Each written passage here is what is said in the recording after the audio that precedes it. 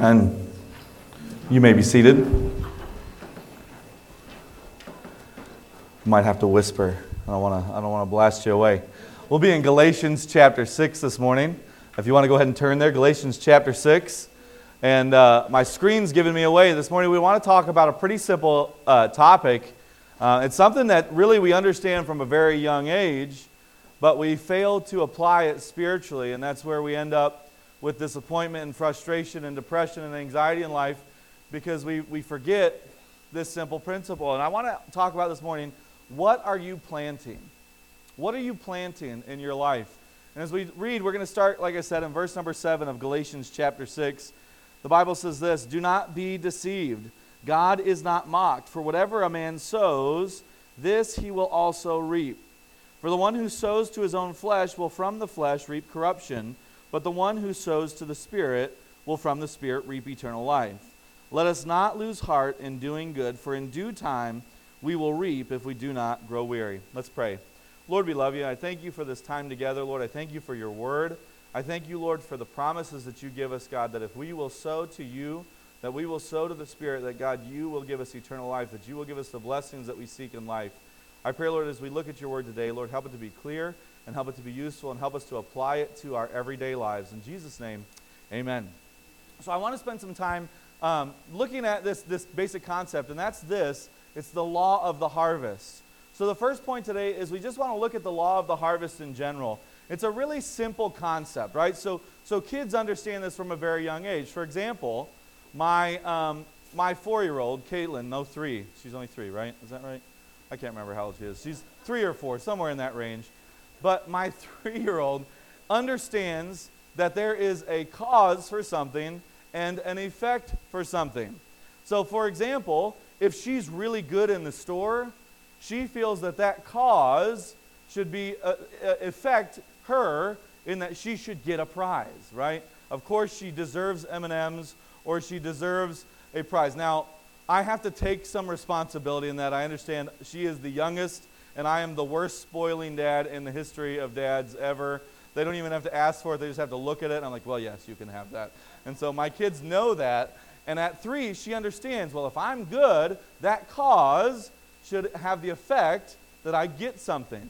Now, she understands the opposite of that, too, to the point where if she's not good. So a good test for whether Caitlin's going to have a good day or not is to walk through Walmart. Just take a stroll through Walmart, and I'll know what kind of behavior I'm going to get out of Caitlin that day. And if she's not good as we walk through Walmart, as soon as we come to the middle aisle and start coming up, and she can sense that our trip is almost over, she starts making her case. Well, Dad, I didn't scream, and I didn't throw anything, and I didn't yell at you the whole time. And I'll say, well, what about when you did this? But I didn't do that the whole time. I was kind of good. Can I still get a treat? She understands that her behavior, that her actions are going to have a result. They're either good or bad results. We understand that from a young age. It's a very simple concept. As we look at the outline, it's the idea of investment and return, right? If I put money into something and it's a good investment, I'll get money back out of it. If I put money into something that's a bad investment, I'm not getting my money back, right? I love my mother-in-law, but I would not advise you taking any financial advice from my mother-in-law. She's a wonderful woman, but since I've been married to Leah for the last 10 years, and even the year before I was married to her while we were just engaged, I have seen at least 30 pitches for different products that are going to be what make my mother-in-law a millionaire, all right? Some of you, and don't take offense, maybe you're doing great with some of this stuff. She tried to sell me Monavie, if you've ever heard of Monavie. I'm sure someone's been to your door in the last years. Some kind of juice from Africa that will heal everything. That's what it was. And I would say, well, where are the tests? Don't worry about the tests. People are doing great with this stuff. Okay, I'm not buying this from you. She had this other stuff called Plexus that she tried to sell me. She had this other stuff called, what were the herbs called? This was her pitch to me one time. Have you ever done a cleanse? No, I've never done a cleanse, and I'm not going to do a cleanse. I don't need to be cleansed inside. I take a shower every day. That's as much cleansing as I need. I don't need what you're selling me. She said, if you take this tea, and you just got to stay close to the bathroom for a whole week. Said, who's going to buy that? How do I pitch that door to door? This was her business model for how she was going to make her millions. But if you put money into a bad investment, you're not getting it back. And we understand that to be true. There's some people that you're not going to lend money to because you're never going to see it again. And there's other people that you know, if you think about lending, they're going to give it back to you 10 times. And that's just simple concept of cause and effect. Not only investment and return, we have that idea of cause and effect, like I've said a couple times. And it's basically the idea that the things that I do or the way that I behave is going to result in something.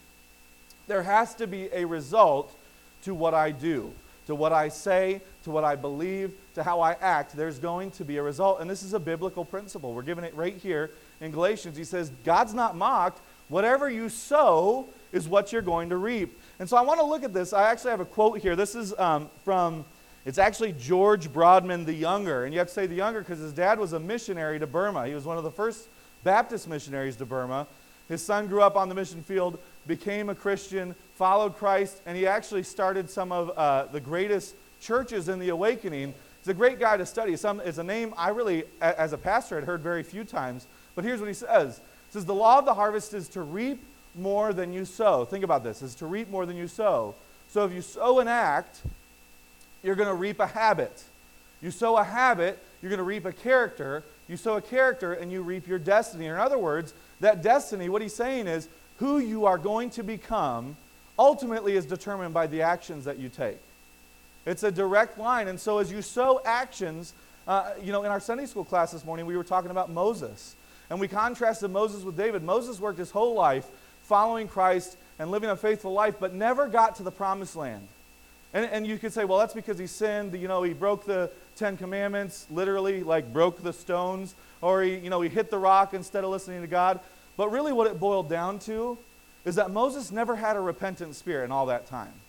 His actions continued to be, God, we need to fix this. For example, when he came down and the golden calf was built by Aaron and the Israelites that had lost faith in God, he didn't have a mourning spirit. He had anger. He broke the 10 Commandments right then. He came to God and basically said, all right, which ones do we kill? Do we kill all of them? Do we kill this half over here? The ones that are still in their house, the ones that are outside their house? Tell me which ones. We're going to kill them.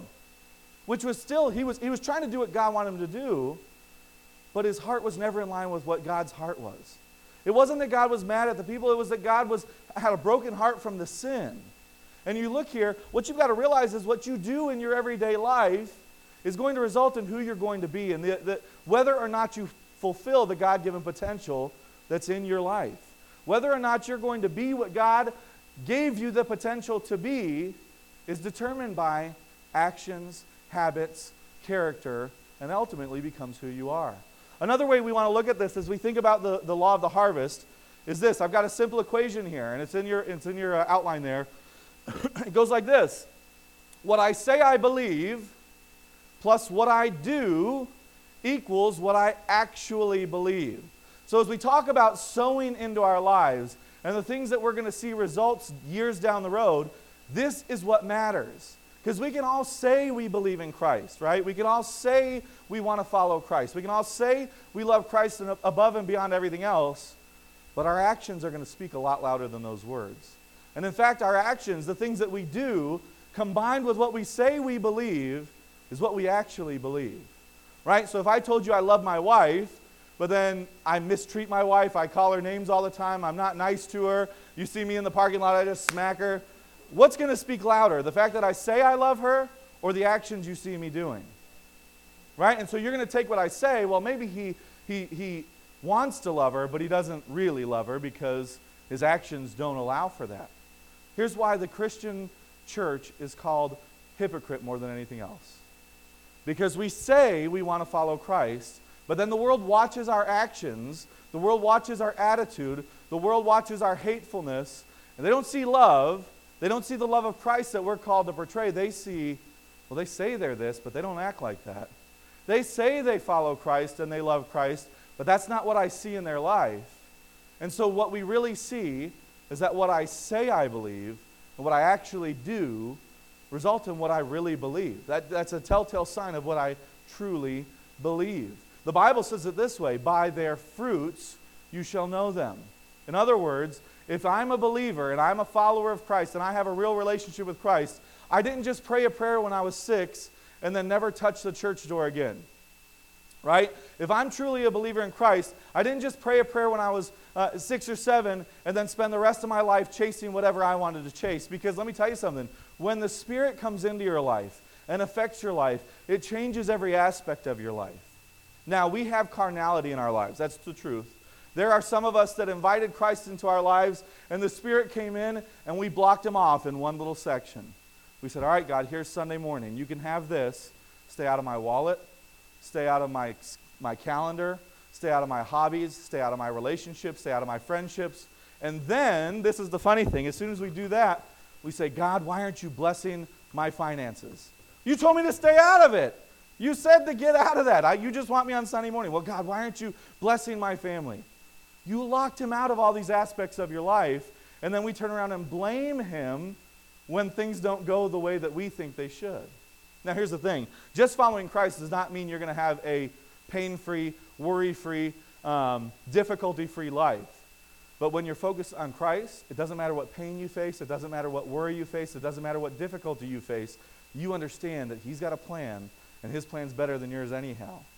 That's Christian life. That's sowing and reaping. That's really believing. When what I believe in my heart affects what I do with my hands and feet, that's when I really believe it. So not only that, I've got one more way I want to illustrate this idea of sowing and reaping. I really want you to get this idea that what I'm doing now is going to have an effect on my life. The decisions I make now, the actions I have now, the attitudes I have now are going to have an effect on my life. And this is a simple way that I like to think about it, is the thermostat, temperature, and thermometer. All right, if you think about your life, the thermostat of your life is what you're sowing, okay? So the thermostat in your life, or in other words, what's going to change the temperature of your life is what you are sowing right now. Does that make sense? So, for example, if I said, man, I'm hot, I need to change the temperature, I go back to the thermostat and I push it down 3 or 4 degrees, pretty quick we're going to feel a difference in the room, right?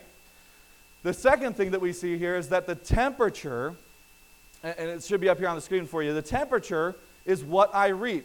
So the thermostat is what I sow, the temperature is what I reap, and then the third thing, and this is where we get all mixed up, the third thing is that the thermometer, or in other words, the device that tells us how warm it is the law.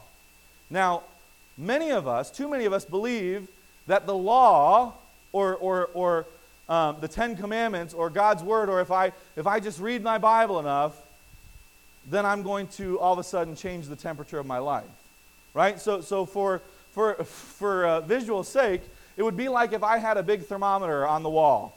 I said, man, it's 80 degrees in here, and I just kept messing with that thermometer. Well, if I shake it a little bit, maybe it'll change the temperature. Let me try to move it to the other side of the room. That'll probably help. Maybe if I put it on the floor, that'll help. Is anything I do with the thermometer going to change the temperature in the room? No, it's not. The only thing that's going to change the temperature of my life is what I'm sowing, right? The harvest that I'm going to get down the road is 100% determined on the seeds that I'm sowing right now. The temperature of my life is determined weeks and months from now based on the thermostat that I'm setting today. Here's what I mean by that. We too often look at the Bible and say, oh, I've got this sin in my life. I'm just going to focus on this sin, and I'm going to get this sin out of my life. Good luck with that. It's going to be a lifelong trial and a lifelong fight that you're ultimately going to lose, because if you had the power over sin, then Jesus never had to come and die. That's the truth of the matter. Or maybe it's an attitude or a action that we want in our life. We say, I'm going to just try harder. I'm going to be more committed to reading my Bible, or I'm going to be more committed to coming to church, or I'm going to do this service or that service, and I'm going to do it on my own. Here's the problem with that. If we were capable of being good on our own, what kind of hateful father would God have to be to send his son to die for us? Right? If there were any other way for us to change who we are other than Jesus dying, even if one of us had the ability to be a better person based on our own merit and our own efforts, on our own abilities, if one human in the history of mankind had the ability to be good enough to reach heaven, then God would have to be a hateful dad to send his son to die on the cross for our sins. Because we had another option. we could have done it. But we know for a fact we can't. And it seems like we get it on day one. When we come to Christ for salvation, we know I cannot forgive my own sins. I can't take away my sins. But then we get in the day-to-day life and we start to think that somehow I have learned the ability to overcome sin. Let me tell you something. This thermostat that needs to be changed is your relationship with Jesus Christ. The only thing that's going to change the temperature of your life, whether you're hot, whether you're cold, whether you're following, whether you're not, is the relationship that you have with Jesus Christ. Too often we spend our time trying to change our behavior. You might be able to do it for a little while, but you really didn't change who you are. We try to change how we act, and we think if I act a little bit differently, if I do a little bit of a different plan in my life, things are going to change. I'm going to tell you from personal experience, the only thing that's going to change who you are and change what God can do with you is your relationship with Him. Because He's going to come in and He's going to change you from the inside out. And the more you lean on Him, and the more you see how hopeless you are, the more He can do with your life. And so as we spend our life looking at the law, and actually there's a verse here, it says that the law is our tutor. It should pop up here just a second. Yeah, Galatians 3:24 says, therefore the law has become our tutor to lead us to Christ, that we may be justified by faith. Catch that verse. He says the law is our tutor. What does a tutor do? Tells you when you got the question wrong, right? 4 plus 4 is not 12, Abby. You've got to try harder. That's what the tutor says. But did the tutor make math? No. They didn't create the law. They didn't make the law. They just told you got the question wrong. The tutor points you back to Christ. So he says the law is there to show you got some problems, right? The law is there to take that red pen and say, this is wrong, this is wrong. And the answer is not going back to the tutor and saying, all right, law, fix this for me. Help me do this better. The answer is to turn to Christ, which is the only one that can change this. This verse in Galatians says that very thing. It says the law is to lead us to Christ so that we may be justified by faith. All it does is lead us to the thermostat. And when we get to that thermostat, that relationship with Christ is what's going to change the rest of our lives. I've told you this story before, but I think it bears repeating again. When I was a teenager, I could remember being the king of New Year's resolutions. Here's why. I was not happy with who I was. I was not happy with what I was doing. I was not happy with my behavior. I was the kind of teenager. Now those of you that have teenagers, count your blessings that I was not your teenager. My mom would be saying amen if she was here. She knows the struggle. But I was the kind of teenager that would be out partying on Saturday night. My dad was a missionary, so I'd lead the singing on Sunday morning. You talk about having the game down. I knew how to pretend I was what I was supposed to be. But all along, I was in destitution because I never knew how can I really be what my dad is. Right? My dad's a follower of Christ. My dad's a Christian. My dad loves the Lord. But I don't. Right now, I just do the motions so I don't get in trouble. Right? I get up and lead the singing so I don't get in trouble. I told someone the other day, my mom, I got caught skipping school one time. Kids don't skip school. It was not a good idea. Especially if you have my mother or your mother either. That's what they're there for, to punish you when you skip school. But when I was a teenager, I skipped school, and my mom's punishment was to make me write 5 sermons.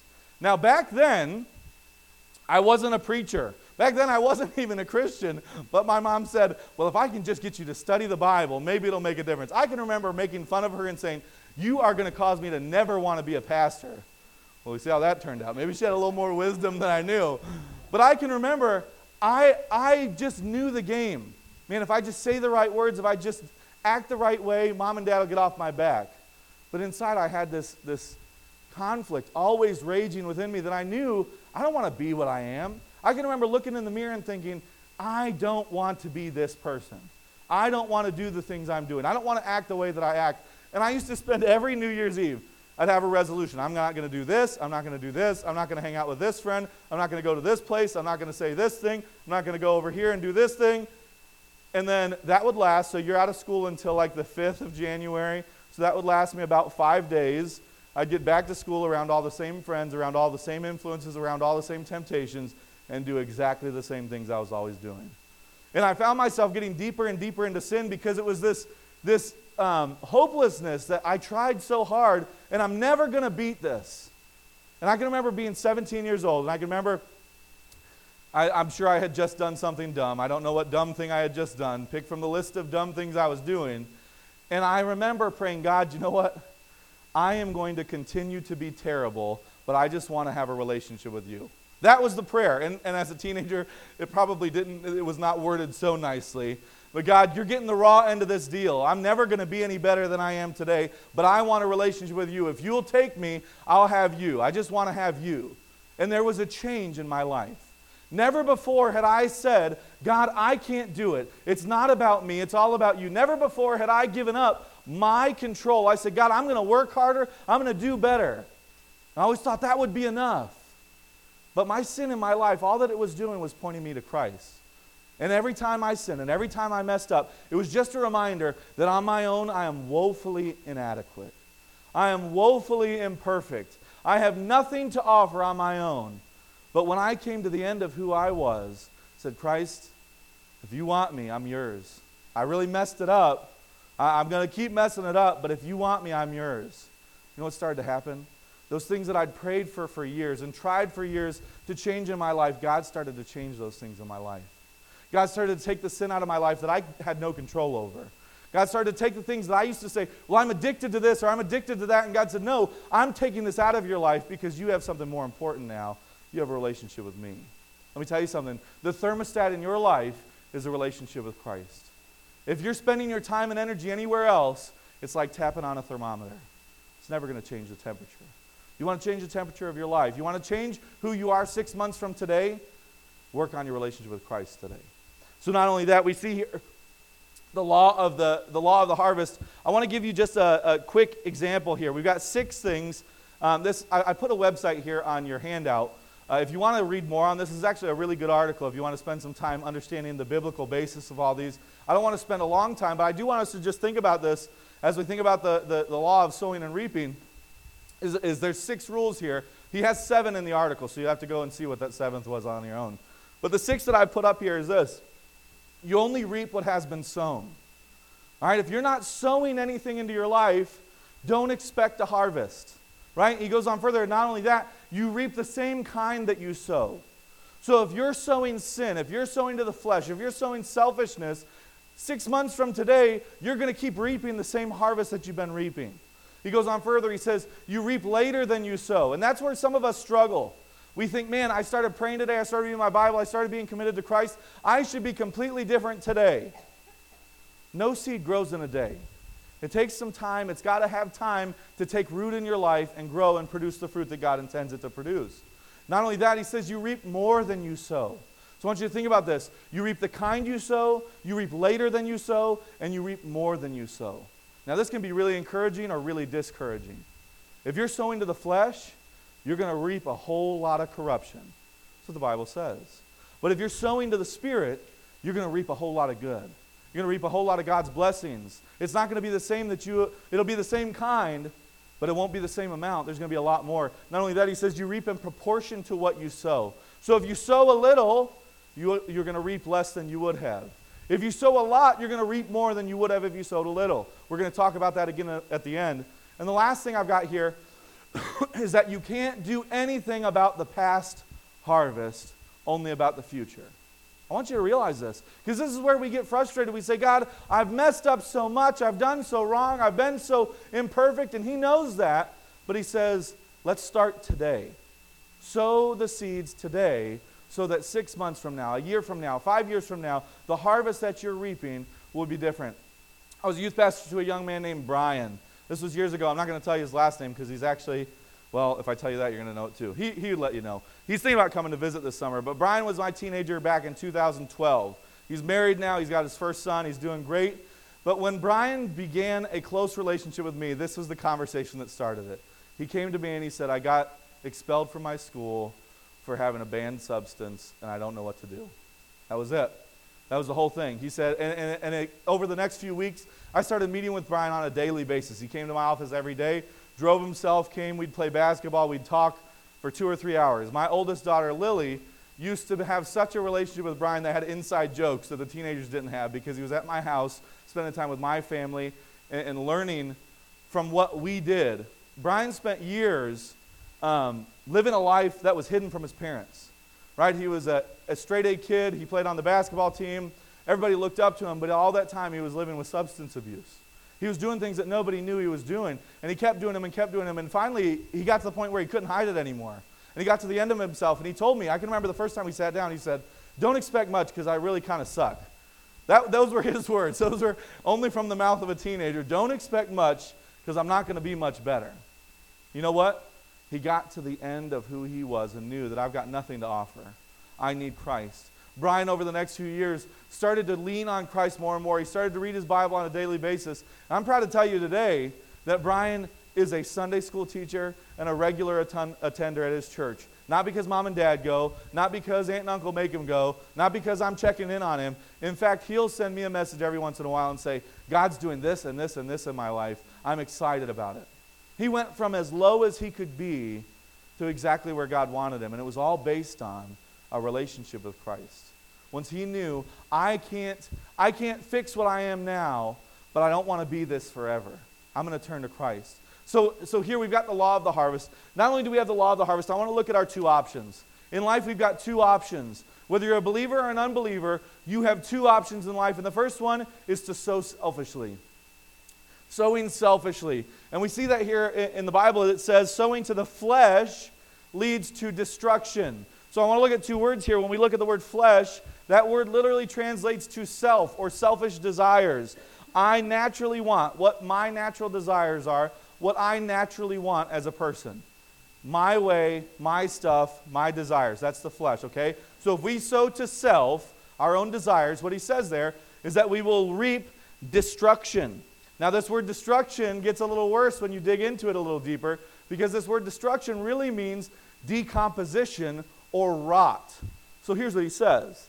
If you sow selfishly, you're going to reap a rotten harvest. Right? Now here's the thing about rotten food. If you get rotten food, now there's a lot of things in your fridge that you can use later. Leftovers, maybe a recipe didn't turn out right, at least you can still eat it. But if food rots, it's decomposed, it's good for nothing, right? You throw it out and maybe it'll be fertilizer, I guess it's good for that. But a rotten harvest is no good. A rotten harvest can't be sold, a rotten harvest can't be used, a rotten harvest can't be consumed. It's completely a waste. And so when you sow to selfish desires in your life, the Bible is literally saying you will reap a rotten harvest. It will be decomposed. It will be destructed. There will be no good to this harvest. So this destruction that you're going to reap when we sow to the flesh comes from some simple things. And so maybe you're saying, all right, I don't want a rotten harvest, but what do I do? How do I know if I'm sowing selfishly? So I've got a few things here for you to look at. How to sow selfishly. First thing, do whatever I want, whenever I want. Just go with the flow. Just go where life takes you. I promise it will take you to a fleshly, selfish sowing. It'll take you to where you're planting seeds that are all based on what you want in that minute. How often is what you want that minute the best thing for you? Very, very rarely, right? You drive past McDonald's, you got food at home, but you're thinking, this will be done right now. And you're halfway through the cheeseburger and realizing it doesn't even taste good. I got pulled into this temptation on half food, half man-made something, and it's not good for me. It doesn't taste good. The only thing that was good was that it was in the moment. When we are called and we do whatever we want to do in that moment, you're going to sow to the flesh. Next thing you see here, and this is where it gets a little more confusing maybe for you, is to try harder and do better. I'm telling you this from personal experience, and I think that some of you have experienced the same thing. If you spend your life trying to be a better person, reading self-help books, doing everything you can to better yourself and focused on self, that is a surefire, guaranteed way to reap a rotten harvest. Guaranteed, every single time. So how can that be? Here's the thing. If you go to search to find who you are inside, who you are as a person, you're going to be really disappointed. Because on our own, without the influence of Christ, we're nothing, right? We're nothing without Christ. What gives us value, what gives us the ability to be more than nothing is Jesus Christ and Him alone. Whether you work a regular job, whether you're a pastor, whether you're a Sunday school teacher, whether you are just a guy passing through town, no matter who you are, you're called to follow Christ.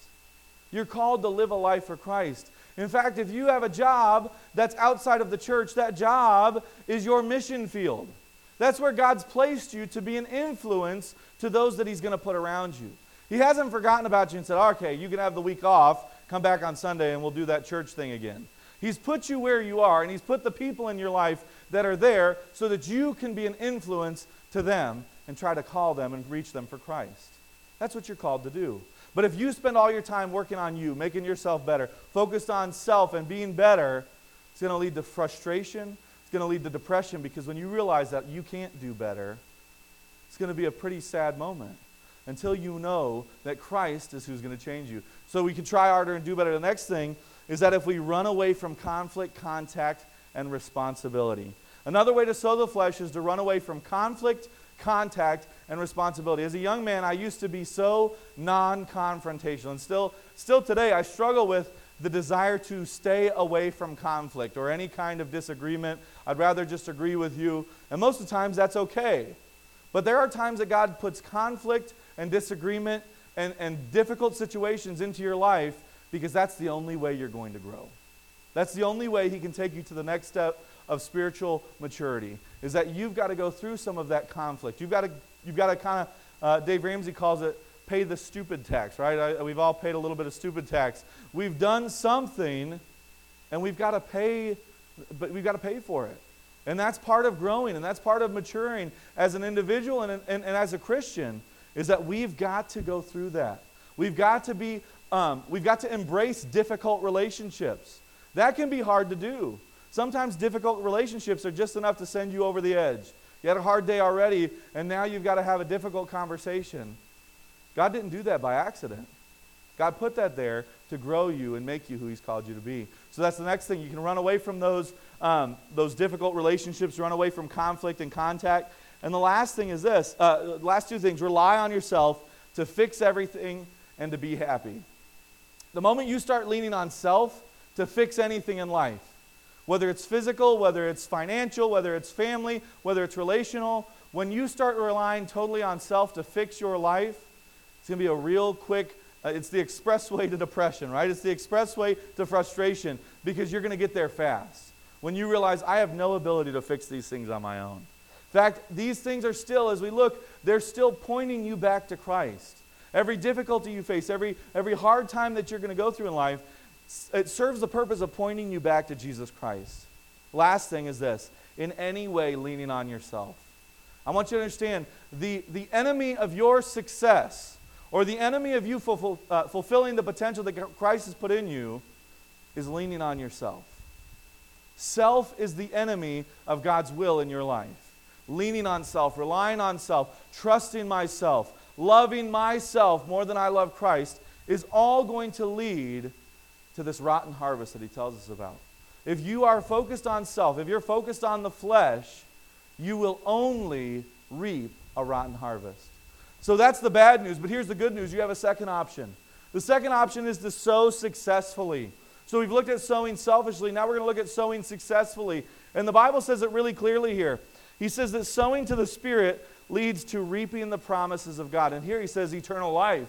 But the way that word is phrased there, it extends into, eternal life doesn't start when you die, right? So we have life abundant on earth when we've accepted Christ. He changes your life from the moment you accept Him. He doesn't say, okay, here's your ticket to heaven, go die, and then you're going to go to heaven and everything's going to change.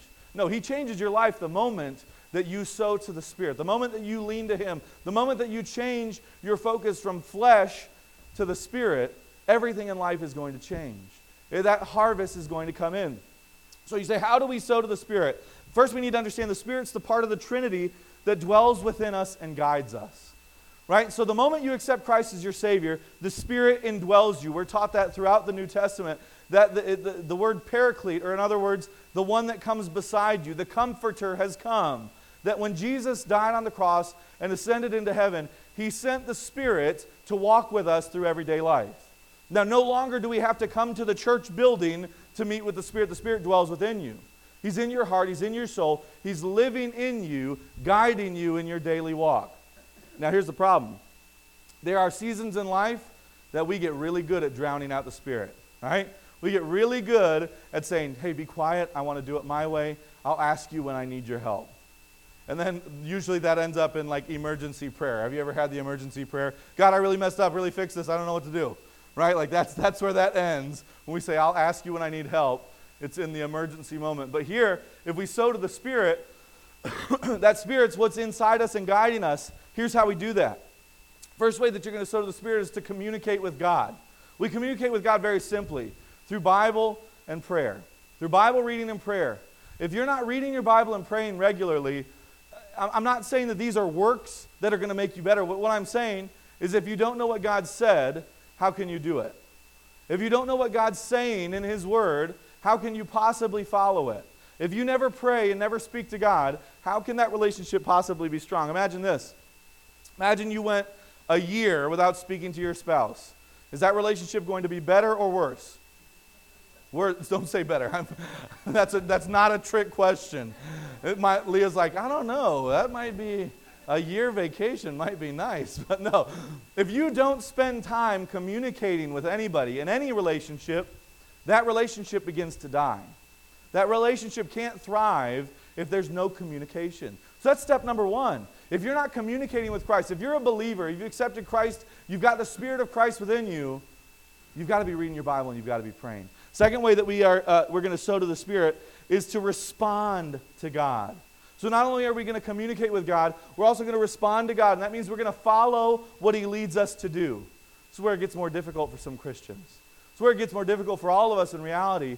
But this is where some Christians fall off the wagon. They say, well, I'll read and I'll pray, but I don't really want to I don't want to change my lifestyle. I don't want to change the things that I'm doing. But the Bible says, be ye doers of the word and not hearers only. He says, if you're not a doer of the word, you're like the guy that goes and looks in the mirror in the morning, got junk all over your face, and you just go out anyway. That's what he says. God's word is a mirror to point back at our lives, and as we see these issues, they should drive us to Christ. Right? It's the same thing as the thermostat. If I see dirt on my face, I don't start scrubbing the mirror, I start washing my face. If I see in God's word that there are things in me that need to change, I respond to Him. I increase my relationship with Him. I don't try to fix the situation. I know that God has me there for a purpose. So He says respond to God. Not only that, not only do we need to respond to God, finally here we need to commit to God.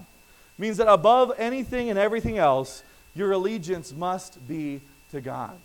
Listen, if you're not here, if you're not at that point in life, You've got to be a Christian before you are whatever race you are. You've got to be a Christian before you're an American, before you're a Republican or a Democrat, before you're a Florida Gators fan, before you are anything else, you are a Christian. That's your primary allegiance.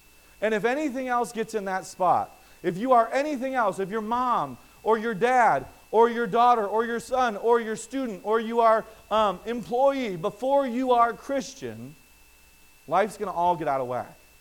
Because you're sowing to whatever it is that you've put at number one in your life. If that's your workplace, everything is going into that workplace. And you know what the Bible says? You'll reap corruption. It's still sowing to the flesh.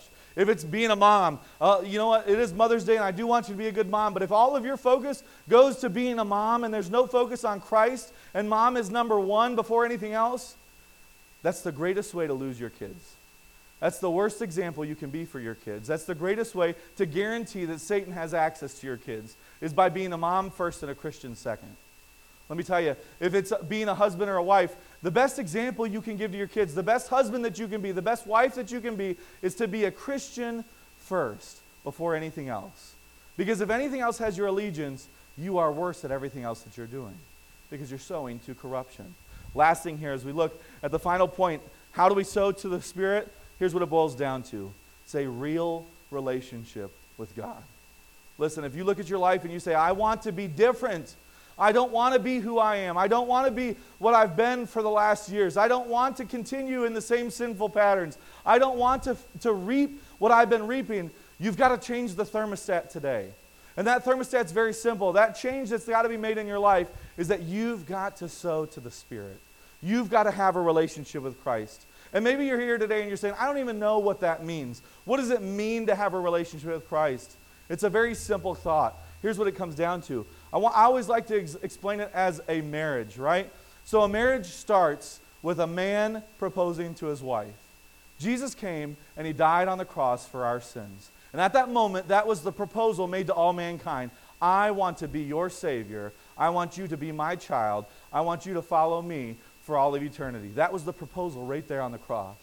The next step in any marriage is that response. You know what? Sometimes that response is no. And throughout our world, you may see no over and over, that people turn away from Christ and they don't want his relationship. But sometimes you have a yes. And that yes is a commitment.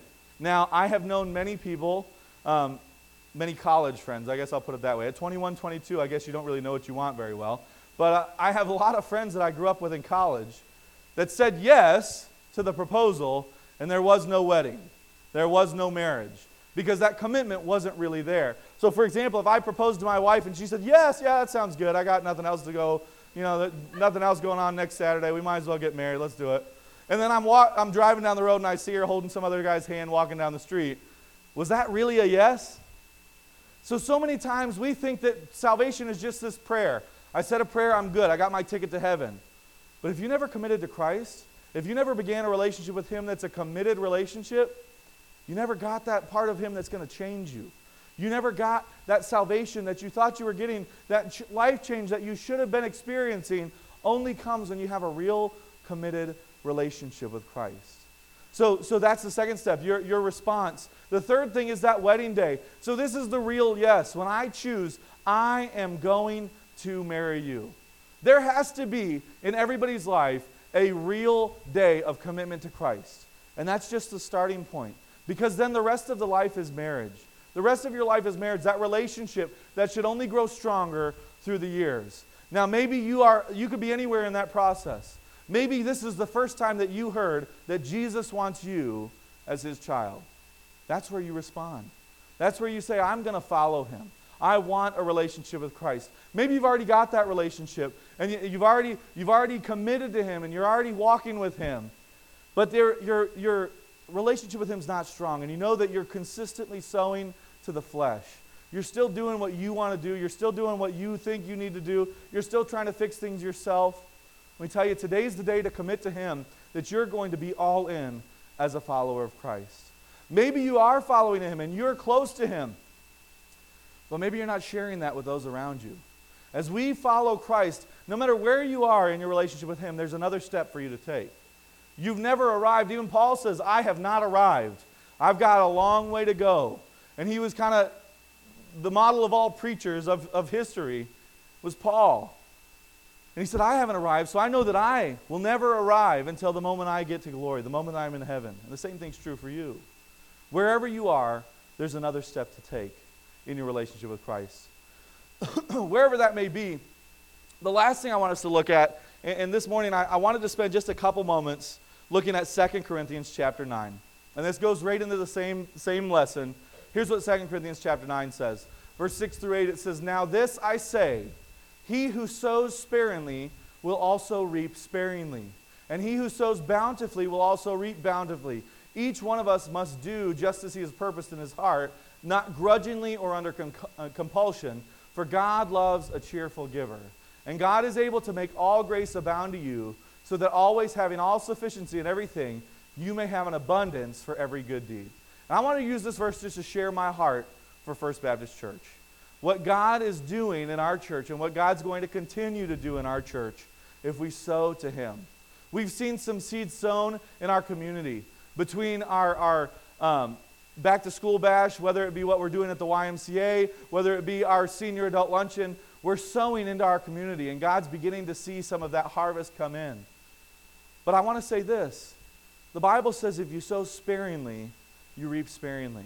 Earlier we said if we sow, we're going to reap in conjunction to what we sow. It's going to correlate to one another. If we sow a lot, we're going to reap a lot. And as I look at our church, I look at what God's been doing in our church, and I know that he's got more. He's got more for us. We give great offerings to missions, but I know he has so much more in store for us. He has, I believe with all my heart that there are people in this room that will be on the mission field in days to come. I believe it. I know it. There are people in this room that have been on the mission field in years past. I don't want to be looking in the rear view, though. I want to look and see what God has for us. And I want us to really think about this and pray about this, that God said, if we sow sparingly, that's the same way we're going to reap. I know that it's easy for us to say, man, we're just this little church in a little spot here between Sarasota and Venice, and we're just, we're doing what we should be doing. But I just want to have your heart the same as mine, that there is so much more potential that God's given us. Thousands and thousands of people drive by our church every day. Thousands and thousands of people that are on their way to hell drive by our church every day. As we continue to sow into our community, as we continue to sow into missions, as we continue to sow in the Spirit as a church, I'm excited about what God's going to do here at First Baptist Church. So as the musicians come today, I want you to be praying. There's a prayer for every single person in here. Whether you're the one that's never accepted Christ and you need to make that decision today, I invite you to come. Maybe you have accepted Christ and you've been just kind of halfway serving. You've just kind of been given what was easy to give. You've not really been sacrificing to do what God's called you to do. Commit to give more. Or maybe that's not you. Maybe you say, personally, I'm doing what God wants me to do. I invite you to come and pray for our church. That as we continue to sow seeds in our community and around the world, that God will be faithful to have that harvest come. And not just in people, not just in numbers, but in our growth as an individual, but in our growth as a church, in our love for Him, that those seeds will grow. Maybe it's you that needs to come and join the church today. Today would be as good a day as any other for you to come and be a part of our fellowship. Let me tell you something. If I wasn't already a member, I'd be joining. God's been doing great things. God's been doing big things in our church, and He's not done.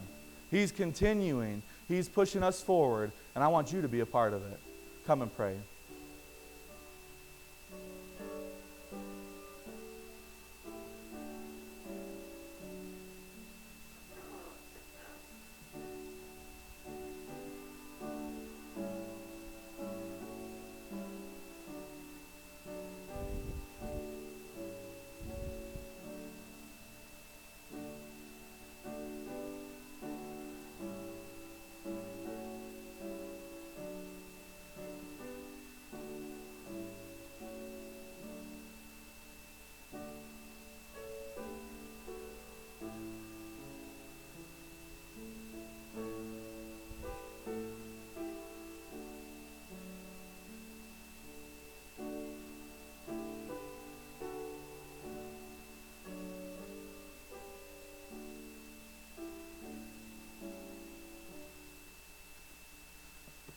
As the ushers have come forward, would you pray with me?